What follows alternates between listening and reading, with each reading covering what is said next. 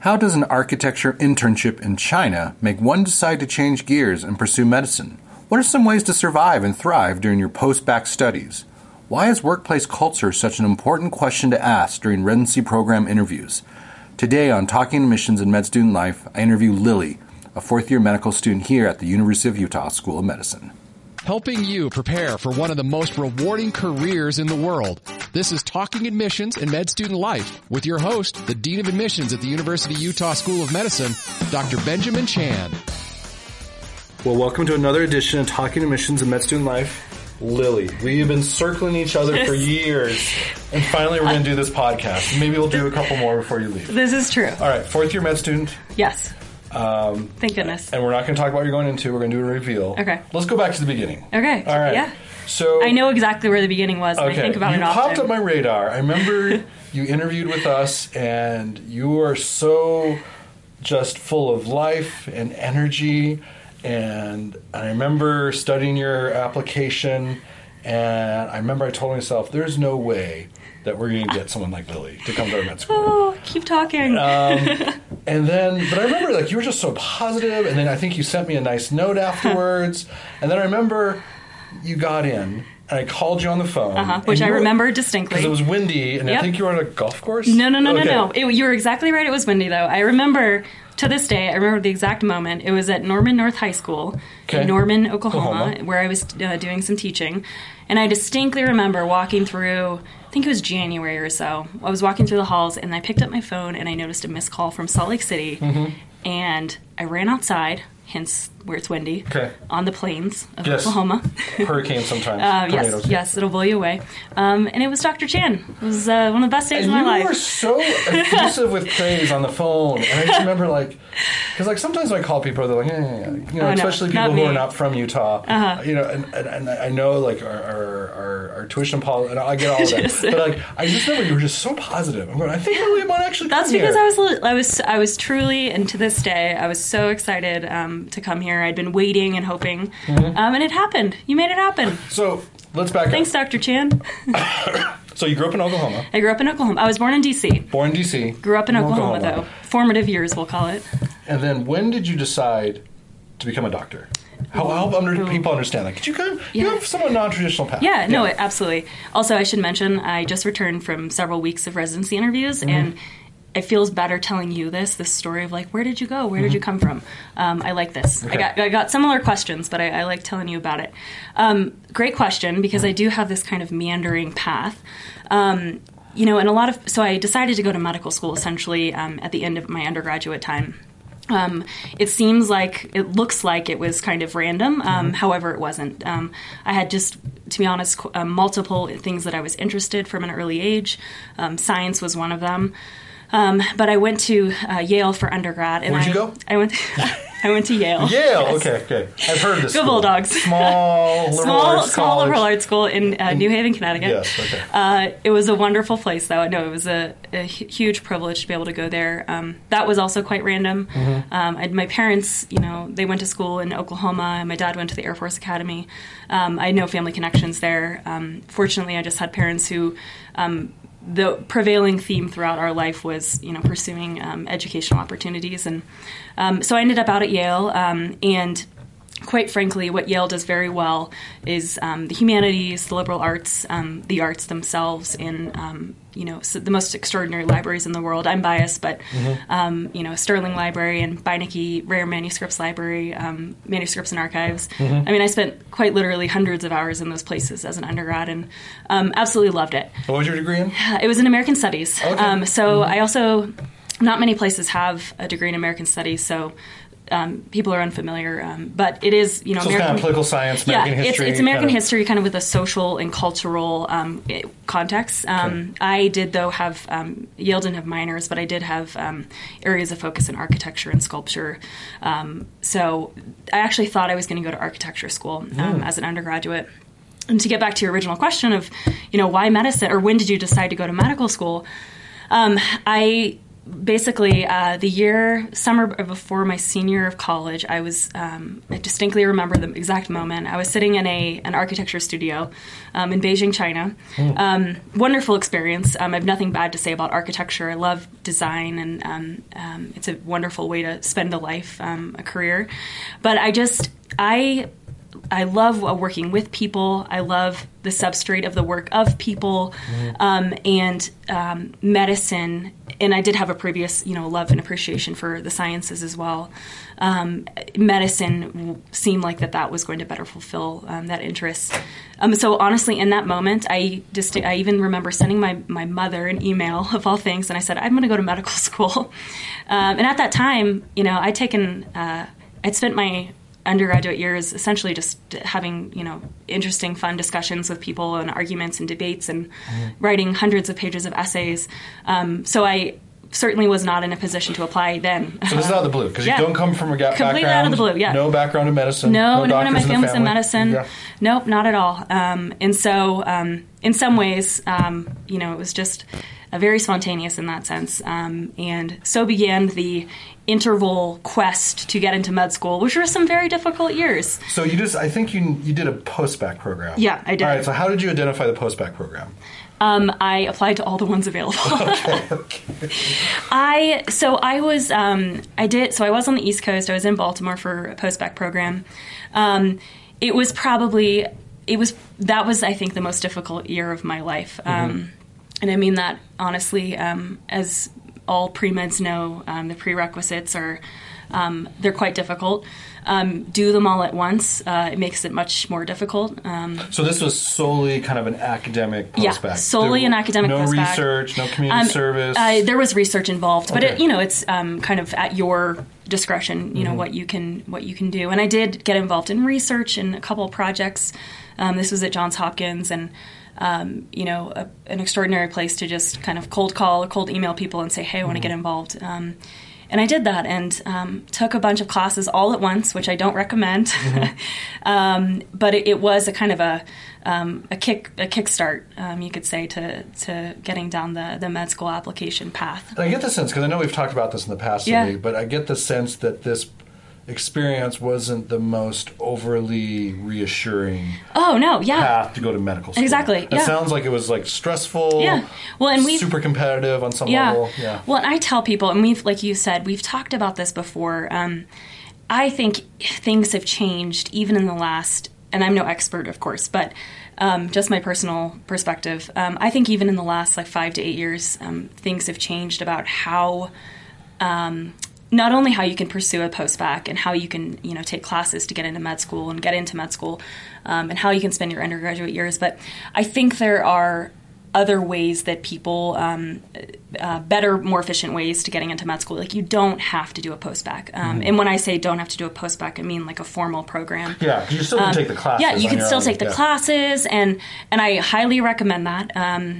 I actually did end up taking a few extra classes after my time in Baltimore, back in Oklahoma, and it was great because I had time to do research, and I was doing some teaching. And I mean, it was a wonderful time in my life, but it was a very difficult time because, as you said, complete uncertainty, if things were going to work out, which was very.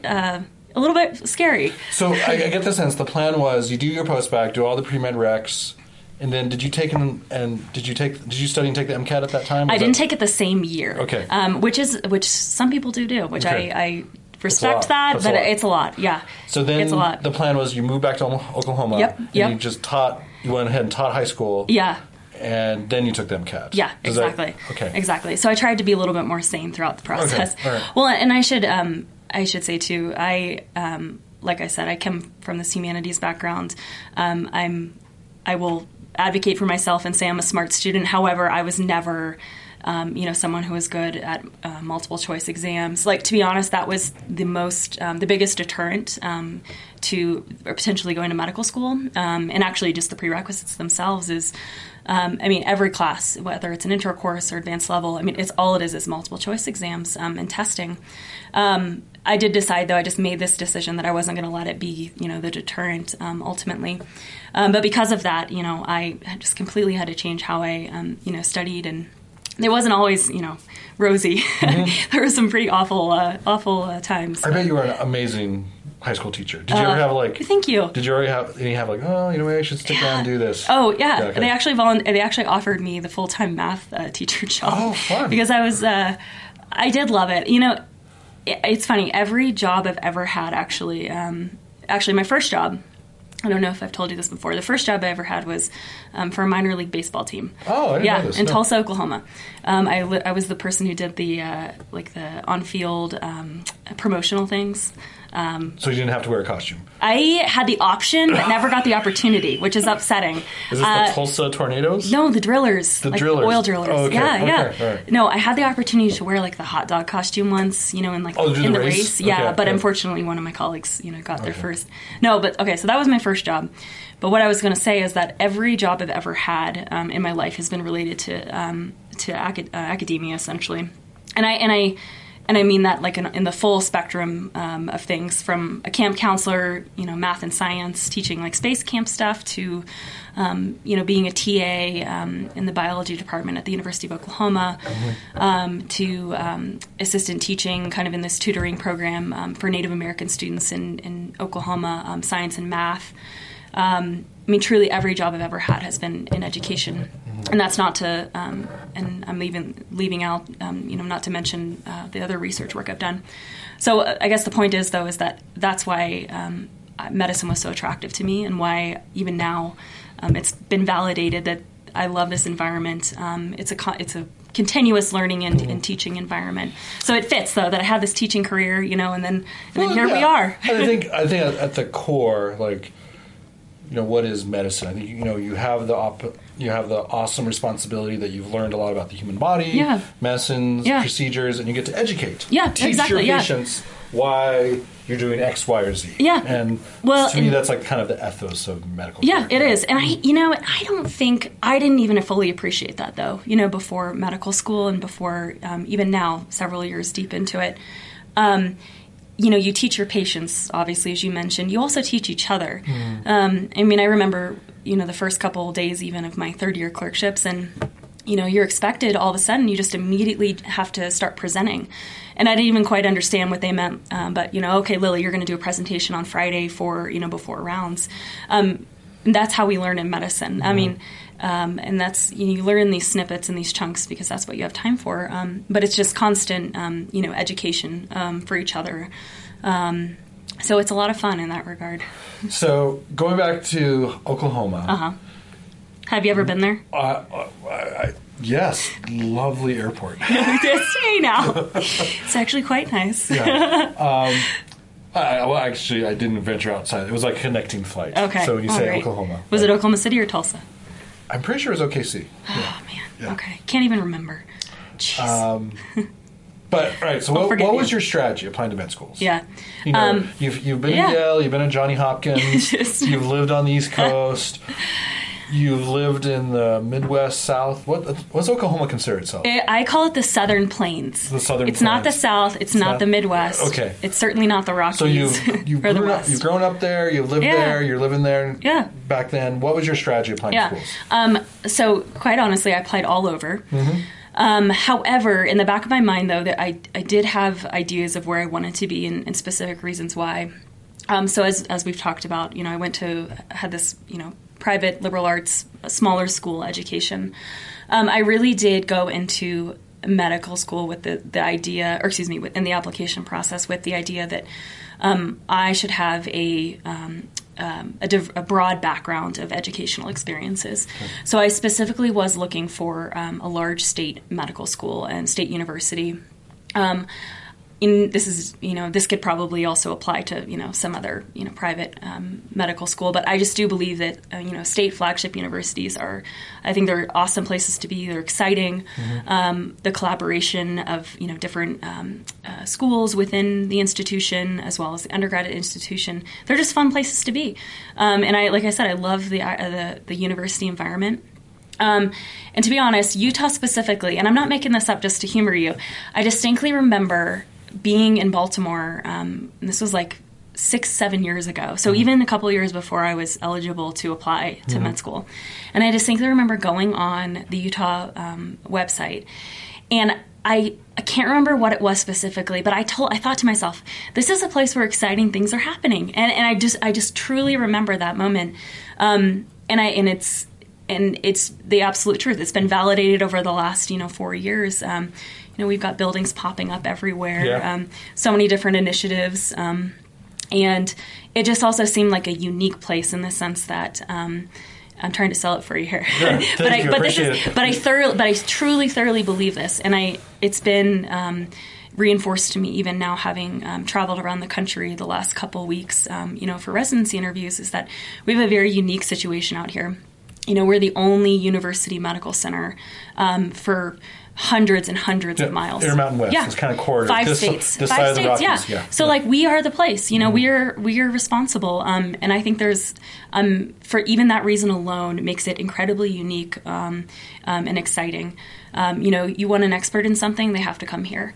I worked on the ICU a couple months ago, and it's on a higher floor of the hospital right next to the helicopter landing pad, and the helicopters are just constantly coming in and out. Yeah, it's really amazing.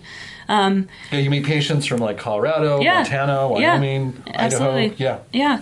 You learn how far it takes, for them to drive home, and you're trying to negotiate that. And this is definitely no Manhattan where there's 5. It's not an Uber right away. Yeah, it's not an Uber right away. Yeah. All right, so. You interviewed all these programs. I know you got into a number of them. Yep. So walk me through that decision making. Was it hard? Was it easy? Were you undecided? Like, how did you end up making that decision? It was quite easy because I loved Utah, and I told you this before, and I even knew it. I was waiting on it. I told you I was waiting on it. That phone call. So like when you called me, I knew I was coming here. Okay. I just immediately. Got rid of my other invitations, and I said I was even at your here. homeschool. Even at my homeschool, yeah, I did. That was an option, and I have all respect for my home state institution. And I have to say, it is a privilege to have traveled around the country and go to these different places. Certainly one's home med school is a wonderful option. Wherever, any med school is a wonderful option, especially these days. It's so competitive, and there's so many more incredible applicants, for every spot. More and more. So really, anywhere you can get into. But fortunately, I did have some choices. But I wanted to come here. It felt right. All right. Yeah. All right, so you get here, you come here, and then you find out you're in my CMC group. Yes, what was your first reaction? We should. What's funny? I even remember where I was when I got that email. It was randomly assigned. I had no part in it. I remember clearly the day they sent me the list of students assigned my group. I saw your name. We're going, oh, yes. Oh, yes. I get the lily. So. Well, I'm glad it was that reaction and not one of grief or mourning. It's funny. I remember the moment, too, because I was actually visiting the state capitol here. I was kind of doing my welcome to Salt Lake tour. The Capitol. Exactly. Yeah. Hey, it's a beautiful view. It's very like people from outside the state. And then, did you also go by the Great Salt Lake? Because that's I've been there. Oh, that's like also kind of a touristy thing. I was there just 2 weeks ago. That people from Utah usually don't do, but outside of people come out. Because it's really stinky out there. There's some bugs, but no, it's beautiful. There's buffalo. It is beautiful. Maybe I was just looking for the buffalo to feel at home. Like, from Oklahoma. Is that Antelope Island? Yes. Oh, okay. Exactly. I meant most people go out through Saltaire and kind of approach the Salt Lake from that way. Yeah. All right, not so that way. You're at the state capitol. Okay, yeah. So anyhow, I just remember reading that email that I was in Dr. Chan's group. So CMC is the clinical methods curriculum. Yep. So I should have. We could have told the listeners at the beginning of this that I have had the fortune of spending 4 hours a week, like scheduled time. Many hours together. A week for the first, 2 years of med school, in addition to, other interactions. Do you know they're making CMC more longitudinal now? I did, actually. I did. And it makes them really angry, but I have my Brighton 3.0 group.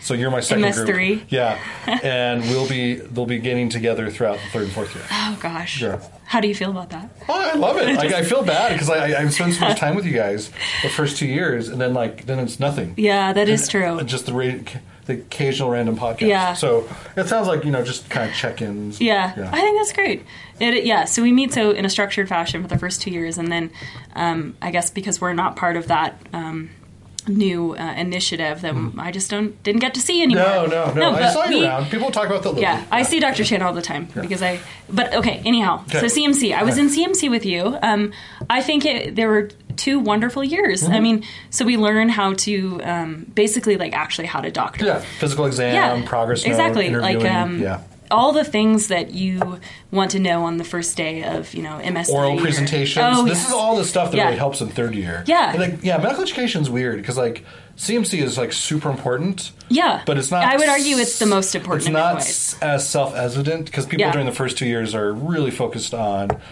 classwork and step 1. But then everything pivots for third year. And then I think people start realizing, this is why CMC is so important because that's kind of like the knowledge you'll need for third year. Exactly. Yeah. Well, and I have, I think so my background obviously a little bit broad in the academic sense in that, lots of thinking and discussing and presenting. And I don't think it's so underappreciated now, but I do believe those skills, obviously one has to have kind of a baseline, ability in the sciences. But, at the end of the day, it really is how you're able to interact with people. And CMC, this course, like we just said, reinforcing that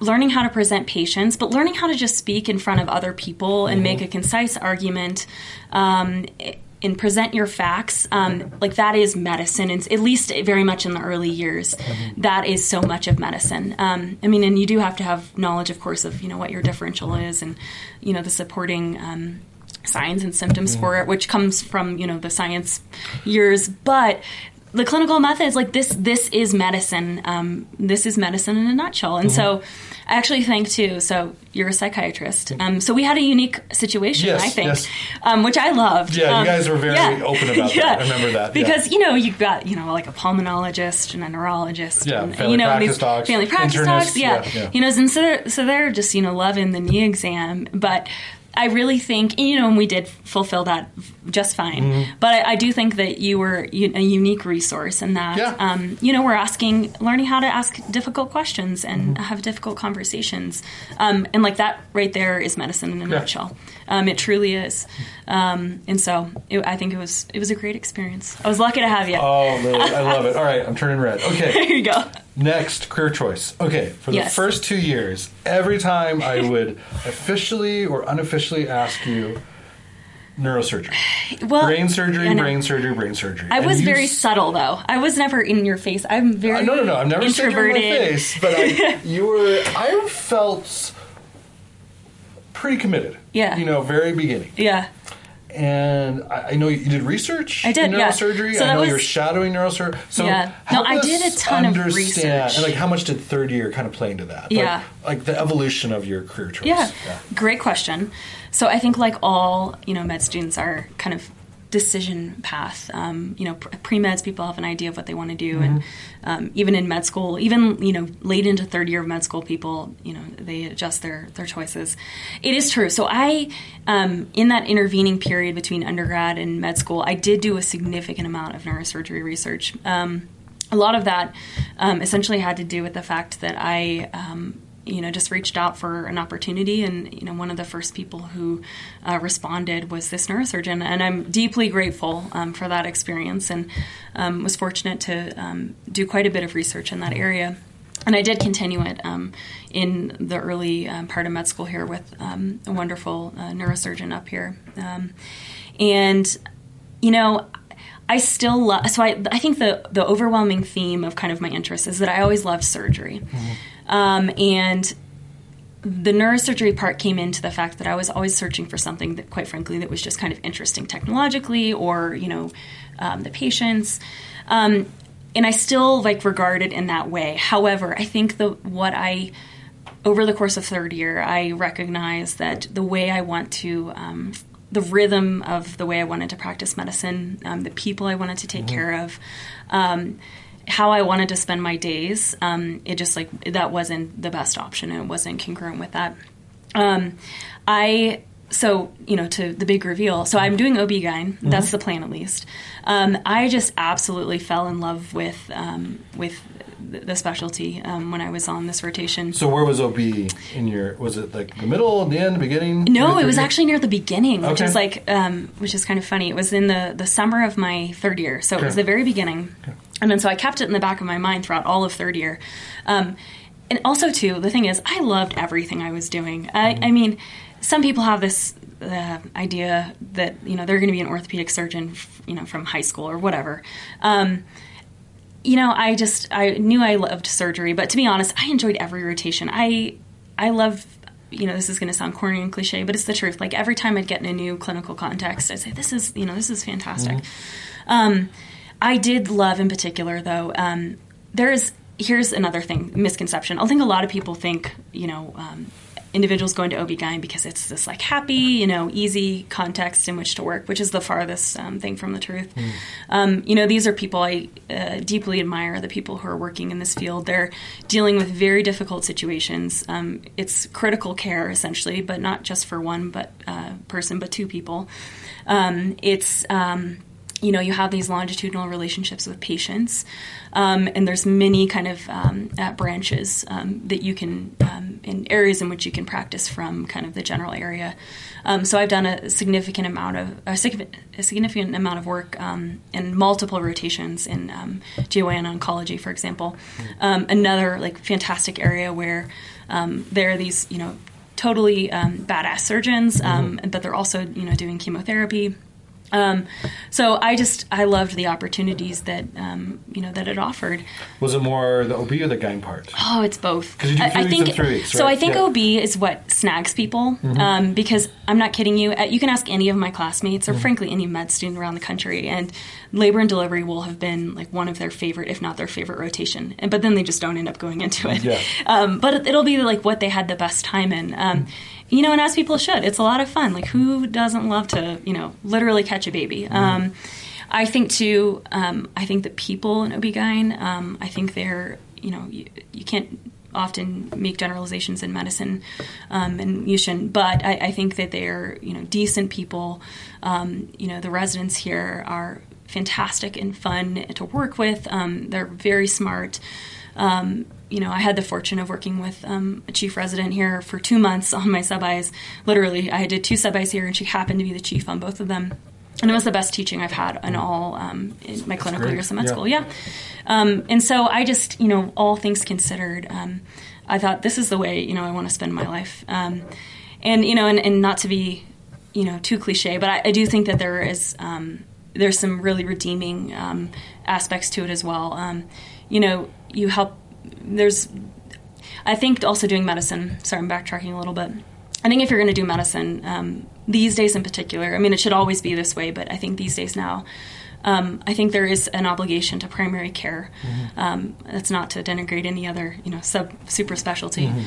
And I think that we should also have, an obligation to society. And I say that in the sense that I wanted some area of medicine where I'm taking care of women, who, socioeconomically, disadvantaged or in whatever way. And OB-GYN is such a perfect way of an opportunity for that, of, making the community a better place. And I really believe that.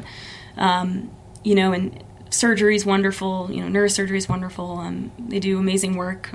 Obviously, all these, specialties are essential. However, hopefully you can kind of see my personality. I love being around people and being involved in our community and our broader Salt Lake and Utah community, and so it just seemed more appropriate. It's very socially based, values based. Advocacy, you're required to advocate for other people, and I think that was why it just kind of fit together. So you do OB-GYN at the beginning of the summer.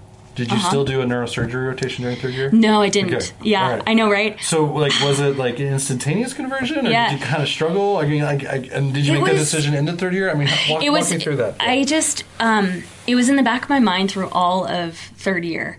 And I did my surgery rotation in the winter. Actually, it was this time last year. It was December, January, and I loved it. I loved my surgery rotation. So I really at that time was evaluating the context in which I wanted to practice surgery, which I think is a very important distinction. And of course, I don't know as much as, there's other people who could speak to this much better, but this is just my personal, decision making on this. Surgery is very different in different contexts. The people are different, the patients are different. The way you treat your patients, how often you see them, the rhythm of your OR days, how much you're in the OR, is very different from, subspecialty to subspecialty in surgery. And even in general surgery. Don't get me wrong, like a Whipple, like the pancreas, like it's extraordinary what they do, but I just cared a lot less for it than I did for some other surgical procedures. And the same can be said, for the pelvic organs. I'm sure other people would. You're very correct. Yeah. Yes. Yep. Talking to the psychiatrist here. All right. So anyhow, it was towards the end of third year. But you guys start making us make choices pretty quickly. When you say they, it's the system. It's not the you. The system. I'm gonna loop you into the system. The medical education system. I'm gonna include you. I did not move up the date for when residency applications are due. Well, they make you start, submitting your thoughts in, say, January. Everything's compressed. It's like this endless cycle of applying. Yeah, it is. But that means we're well prepared. Before we talk about that. Yeah.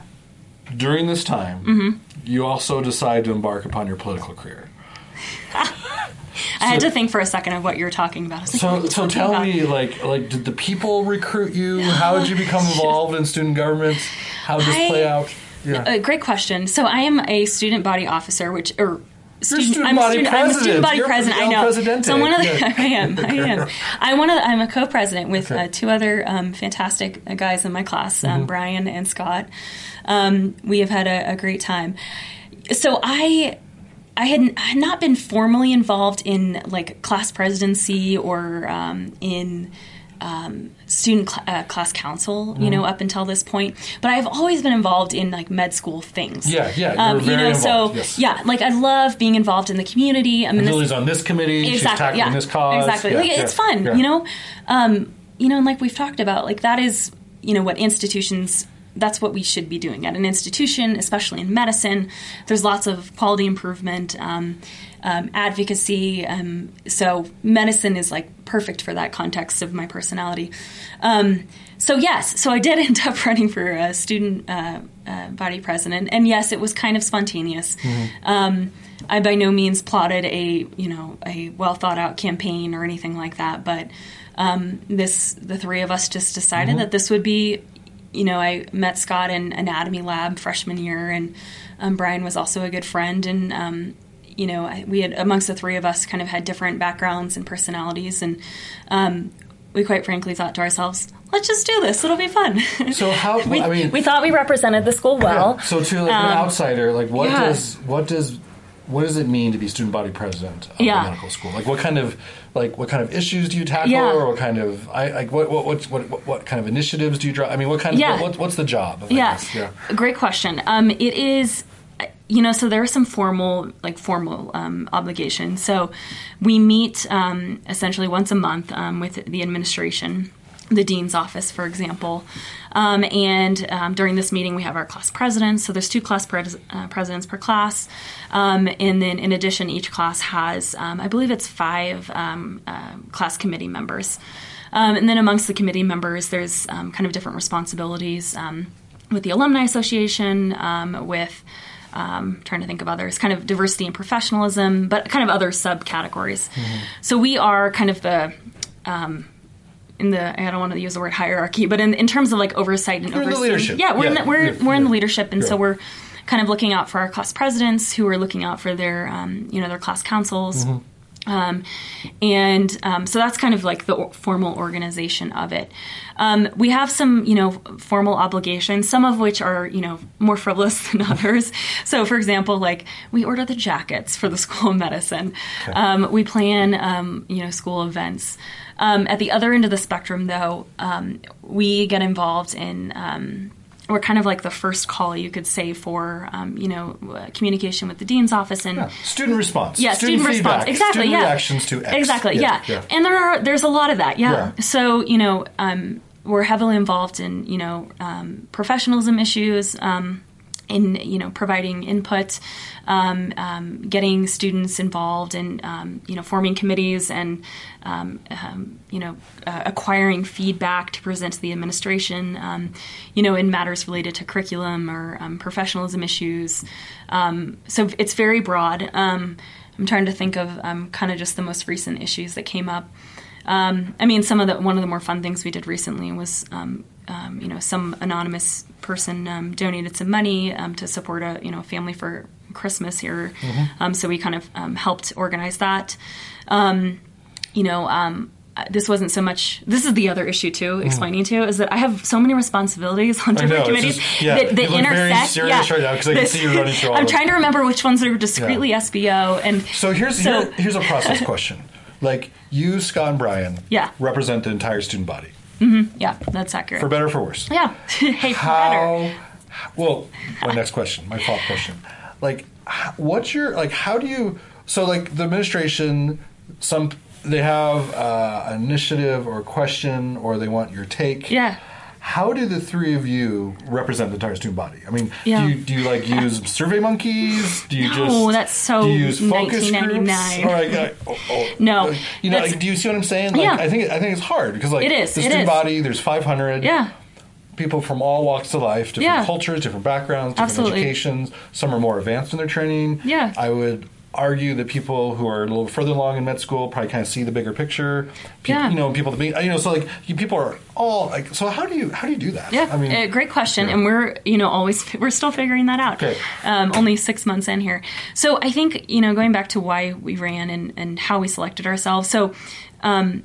The overwhelming kind of like I think reason why how we're able to do that is because. Like I said, we come from different backgrounds. So I'm out of state. I'm not even from here. I have no family here, no connection. So, I have, although we have, many mutual friends and cross paths with different groups of people, classmates. I am, know different people, let's say, than Brian, who, went to BYU. He's from Utah. Yeah. And so, like, he knows, many, many people in the MS1 class that I just, did not know because he went to undergraduate with them. And Scott, he went to the University of Utah. We all studied different things. You did form a power ticket. Yes. I love it. There we go. Yeah, exactly. You got to have the very ticket there. Yeah. So I think that's the first thing is that, we recognize that, we all know different people. Now, to answer your question of like how you go about these things, there are many ways and you have to adapt. So we don't use SurveyMonkey, but good. Yeah, what's the 2019-2020 version? Well, Facebook is still up there. Really? Yeah, I know, right? Because my staff is telling me Instagram is where it's at. Yeah, you did just get a new Instagram. I followed you, but I haven't gotten a follow back. Well, I don't know how to do that because I have to sit with my staff and they have to it's like teaching me the alphabet. Like they are I watch them and they're so fast. There you go. I know. With their little fingers and their styluses. I'm going, wow. It is fast. Yeah. Well, you're going to have to move faster. Facebook is so much easier. Yeah. So we use Facebook. Thing, even just today, for example, I posted wishing or congratulating our MS2 class who just finished essentially their first semester of second year of med school. So Facebook. We do email. We have our class panelists. And a lot of we show up in person too.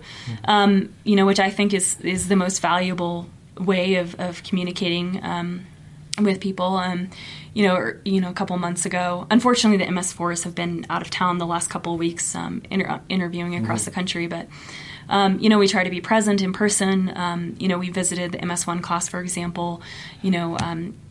Conveying certain ideas and information on issues. And also just, saying, hey. So, in-person communication, I think, is always the best and the way to go. You asked about how we go about kind of like solving issues or resolving issues. Some of which are unresolvable. Some which are unresolvable. You can do your best to approach it. You can never go wrong, though. Lily, you're destined for higher I know, right? Yeah, exactly. Yes. I've learned very quickly. Yeah. But you can never go wrong by, facilitating at least, a good number of people who, have a diverse set of opinions to contribute to the conversation, perspectives, especially in a place as, diverse as a medical school, as an institution like this.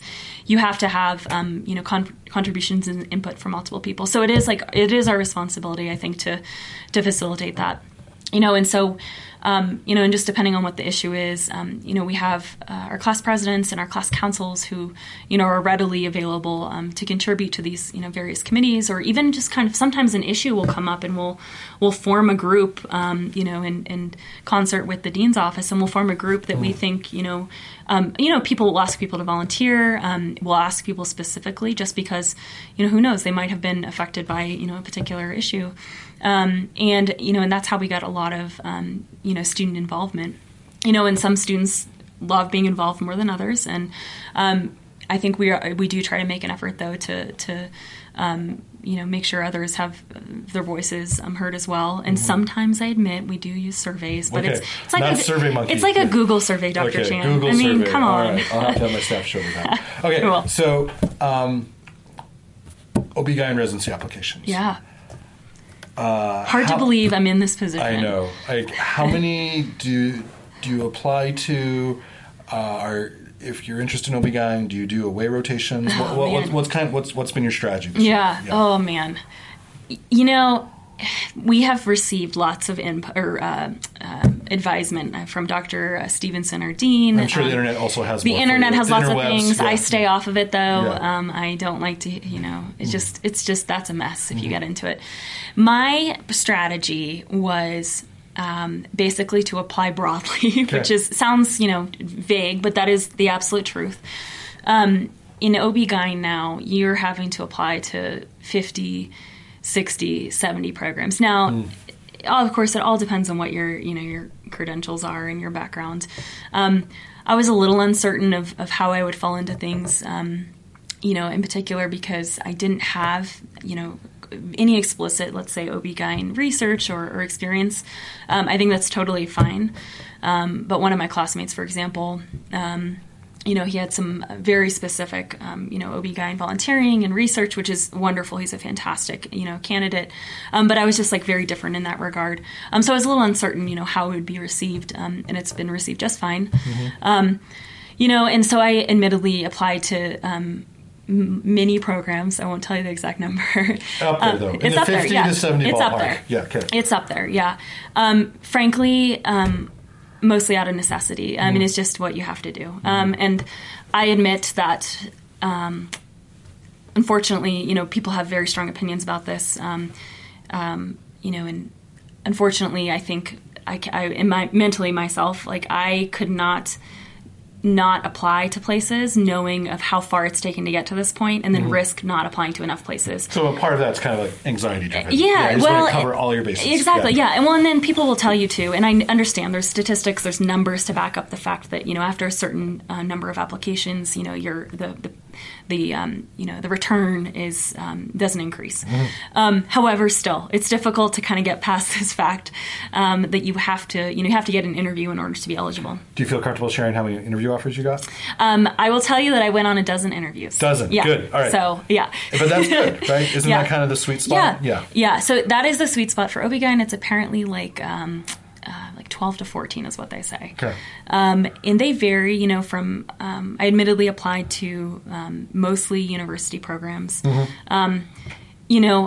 I am no expert, of course, and everyone has different opinions on, community-based programs or university and kind of what surgical numbers you get.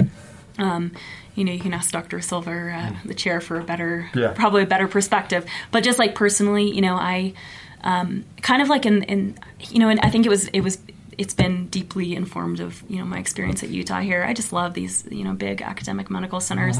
They're exciting places to be. They're a lot of fun. And so I was looking for something kind of in that, similar spirit, I guess you could say. So it's 4 years long. It's 4 years long. 4 years long. And then what kind of fellowships are attached to it? And then are you thinking about a fellowship at this point? So you're reminding me of your other question that you asked a few minutes ago, which is away rotations, which is true. So I thought everyone talks about away rotations in med school. I didn't realize that you don't have to do them. I know that seems kind of funny because the majority don't. But I didn't quite realize that different specialties actually some of them apparently even dissuade you from doing it because you can, by showing up in person and showing your face, you could ruin your chances.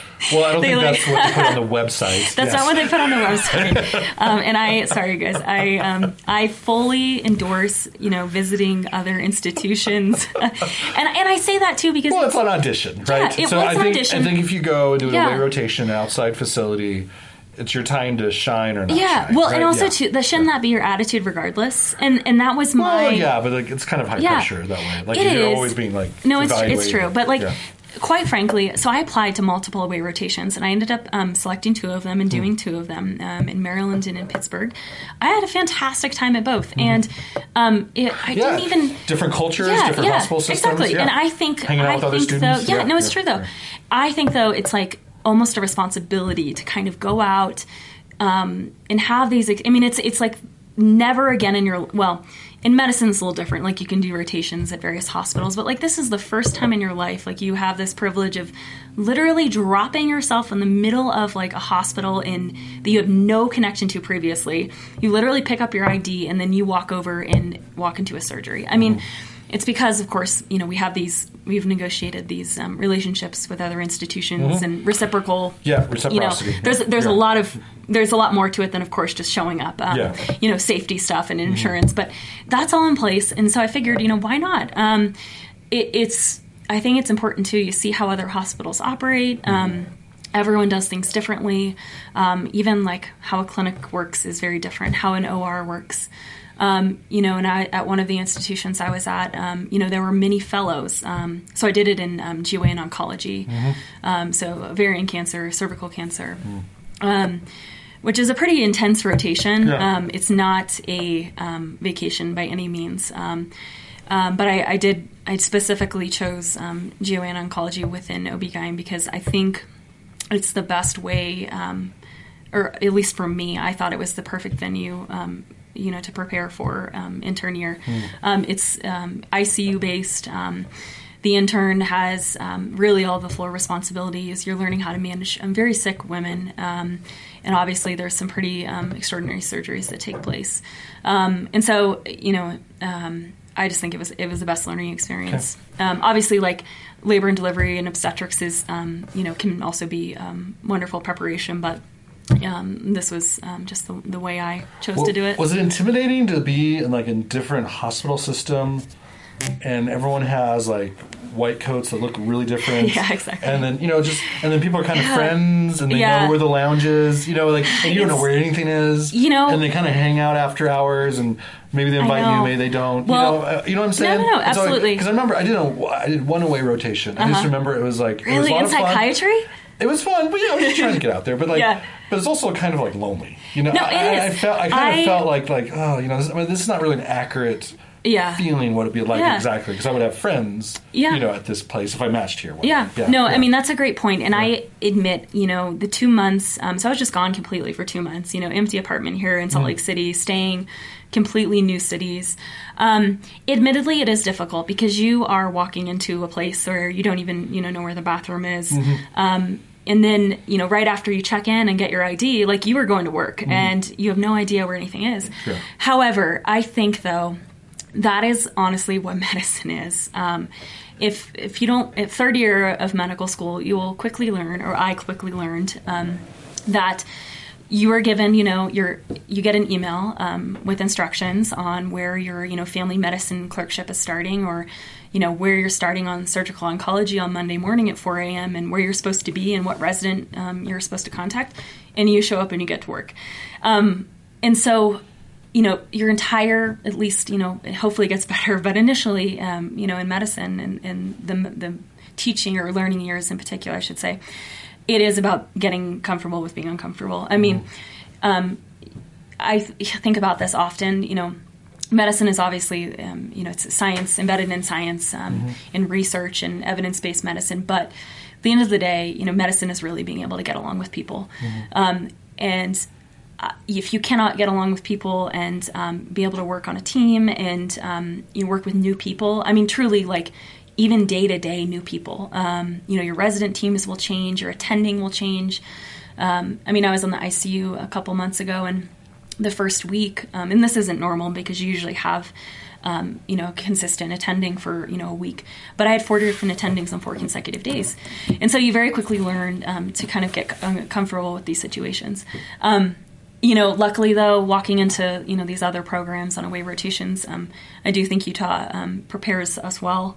I was quite frankly, like, confident walking in. I knew, it's not that I knew, you don't know what you're doing at all times, but, I know how to present a patient. I know how to round on a patient, and if I don't know something, I know where to look it up. And so I think if you've done third year of medical school right, and if you work hard, honestly, that's just the most important thing. If you just work hard and you show up on time, hopefully earlier, but if you show up on time and, be meticulous and try your best, that's medicine to me. And this is coming, of course, I'm a little biased. This is coming from a person who, wasn't as into like enterobiology, as the next person. But I think that's, why medicine is redeeming for me, is because you can work your butt off. And, if you care about people and you, care about communicating with people, then that right there, like, sets you up for success. So in your mind right now, because you're done with almost all your interviews, do you know what your rank list looks like, or is it still kind of in flux? And where does Utah fit into that? You can't ask me this question. No. Well, I'm not asking you for details. You can't. I know, right? Yeah. Well, how do I vaguely convey it? Let me just say this, because I know that you have such a broad audience, and I never know who's listening.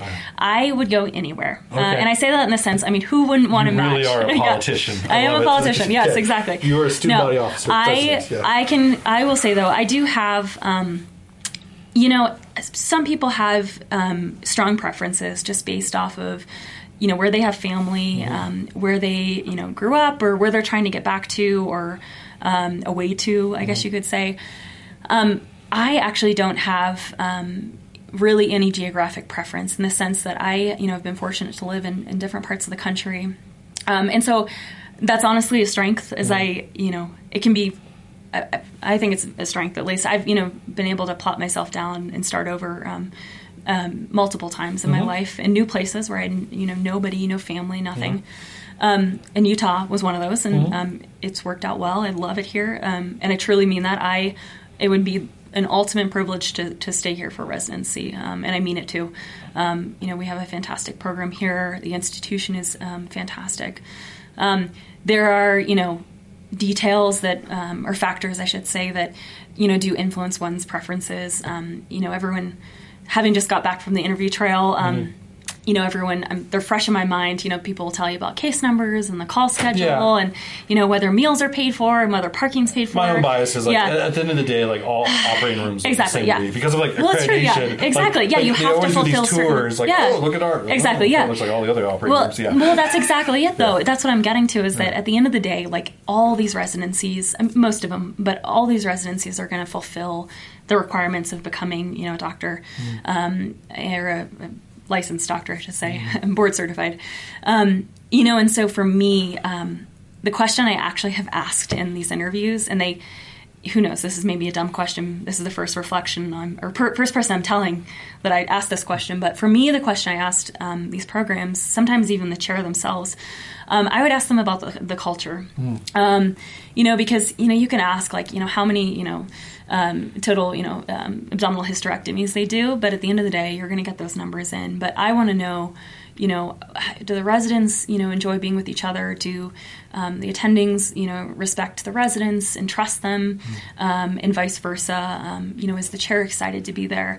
And you very quickly do learn, you get a sense of the culture of places. Yeah. Because I think it's important you ask the chairman. Yeah. Chairperson that. But I don't think there's a single department chair who's going to say, well, actually, our culture is kind of bad. No, it's true though. But you're probably looking for other clues. Yeah, but there are other the clues. The dinner the night before. Absolutely. How the residents interact with each other. And even the caveat, of course, is people will show you more than they tell you. Of course, I don't think it hurts to ask them to tell you. But if they don't, then that's a problem. That being said, I was fortunate to interview at some wonderful places where wonderful. Departments, and seems like they have great communities. As you hopefully, me. I understand not every day is going to be an easy day of work, or a happy day. Who knows? There may be more days not than that. But I generally I'm invigorated by coming to work every day. I love being in medicine for that reason. And so I am looking for a place that is, does kind of fulfill that for me, culturally, I guess you could say. This has been great, Lily. Last question, and I'm going to put you on the spot. Oh, man. What's your anxiety about not matching? Because is that still? I mean, because I think you're in this place where it's really good, but then I don't have any. Okay. Maybe this is honestly this is not so much about not matching, but honestly, I just think of places where it's their loss if they don't get me. Oh, maybe that sounds a little arrogant, but I don't really have. I think I have enough interviews that I'll be just fine. Enough places to rank. That does happen, and it's happened to friends. It happens to people every single year, and I have seen people, prevail through it. I think the biggest thing is that, hopefully, let's fingers crossed, it doesn't happen. We have all, though, getting to this point, have had, bumps in the road. It's not the first time, I don't think, that, for myself and also for, my peers, other things have happened that have made us, take a U-turn or adapt to the situation. There have been too many hoops to jump through and hurdles to go over to get to this point. So, and I obviously it would be upsetting, but, there are ways to get through it. And, as there's a SOAP process. And so people get into residency that way. And, it happens. And, but I'm confident and hopeful that it does not. All right. My last question. Yes. Will you come back after you match? Because I think... What do you mean come back? I would come back on the podcast. I want to talk to you Absolutely. some more. I thought you meant just to say hi to you. Because I still have all these questions in my mind. And I love it. You're so busy. And I just... for the listeners, I didn't touch upon Oklahoma Sooner football. Oh, gosh. We have been playing phone tag to get this, or email tag. We have so many issues we need to talk about. Because you went off the grid for a couple months there. Well, I should have shared. You're a difficult person to track down. I know. I should have shared, too. And Dr. Chan, you emailed me to ask me the ultimate privilege to get on this podcast. I mean, truly, because when I was applying to med school, this was a thing. And I, obviously couldn't have imagined the day when I would get to be on it. But like you're saying, I admit last year, and it was during my surgery rotation, though, it was this time last year, you emailed me and I forgot to email you back. Yeah, it's okay. I understand. But it's oh, Lily must be either really busy or she just really is Well, and it was... She's just passed Dr. It was Chan. certainly the former, because I would never pass on an opportunity to talk with you, Dr. Chan. Well, we want you to come back. I will, absolutely. All right. Looking forward to it. Thanks, Lily. Thanks for listening to Talking Admissions and Med Student Life with Dr. Benjamin Chan, the ultimate resource to help you on your journey to and through medical school. A production of the Scope Health Sciences Radio, online at thescoperadio.com.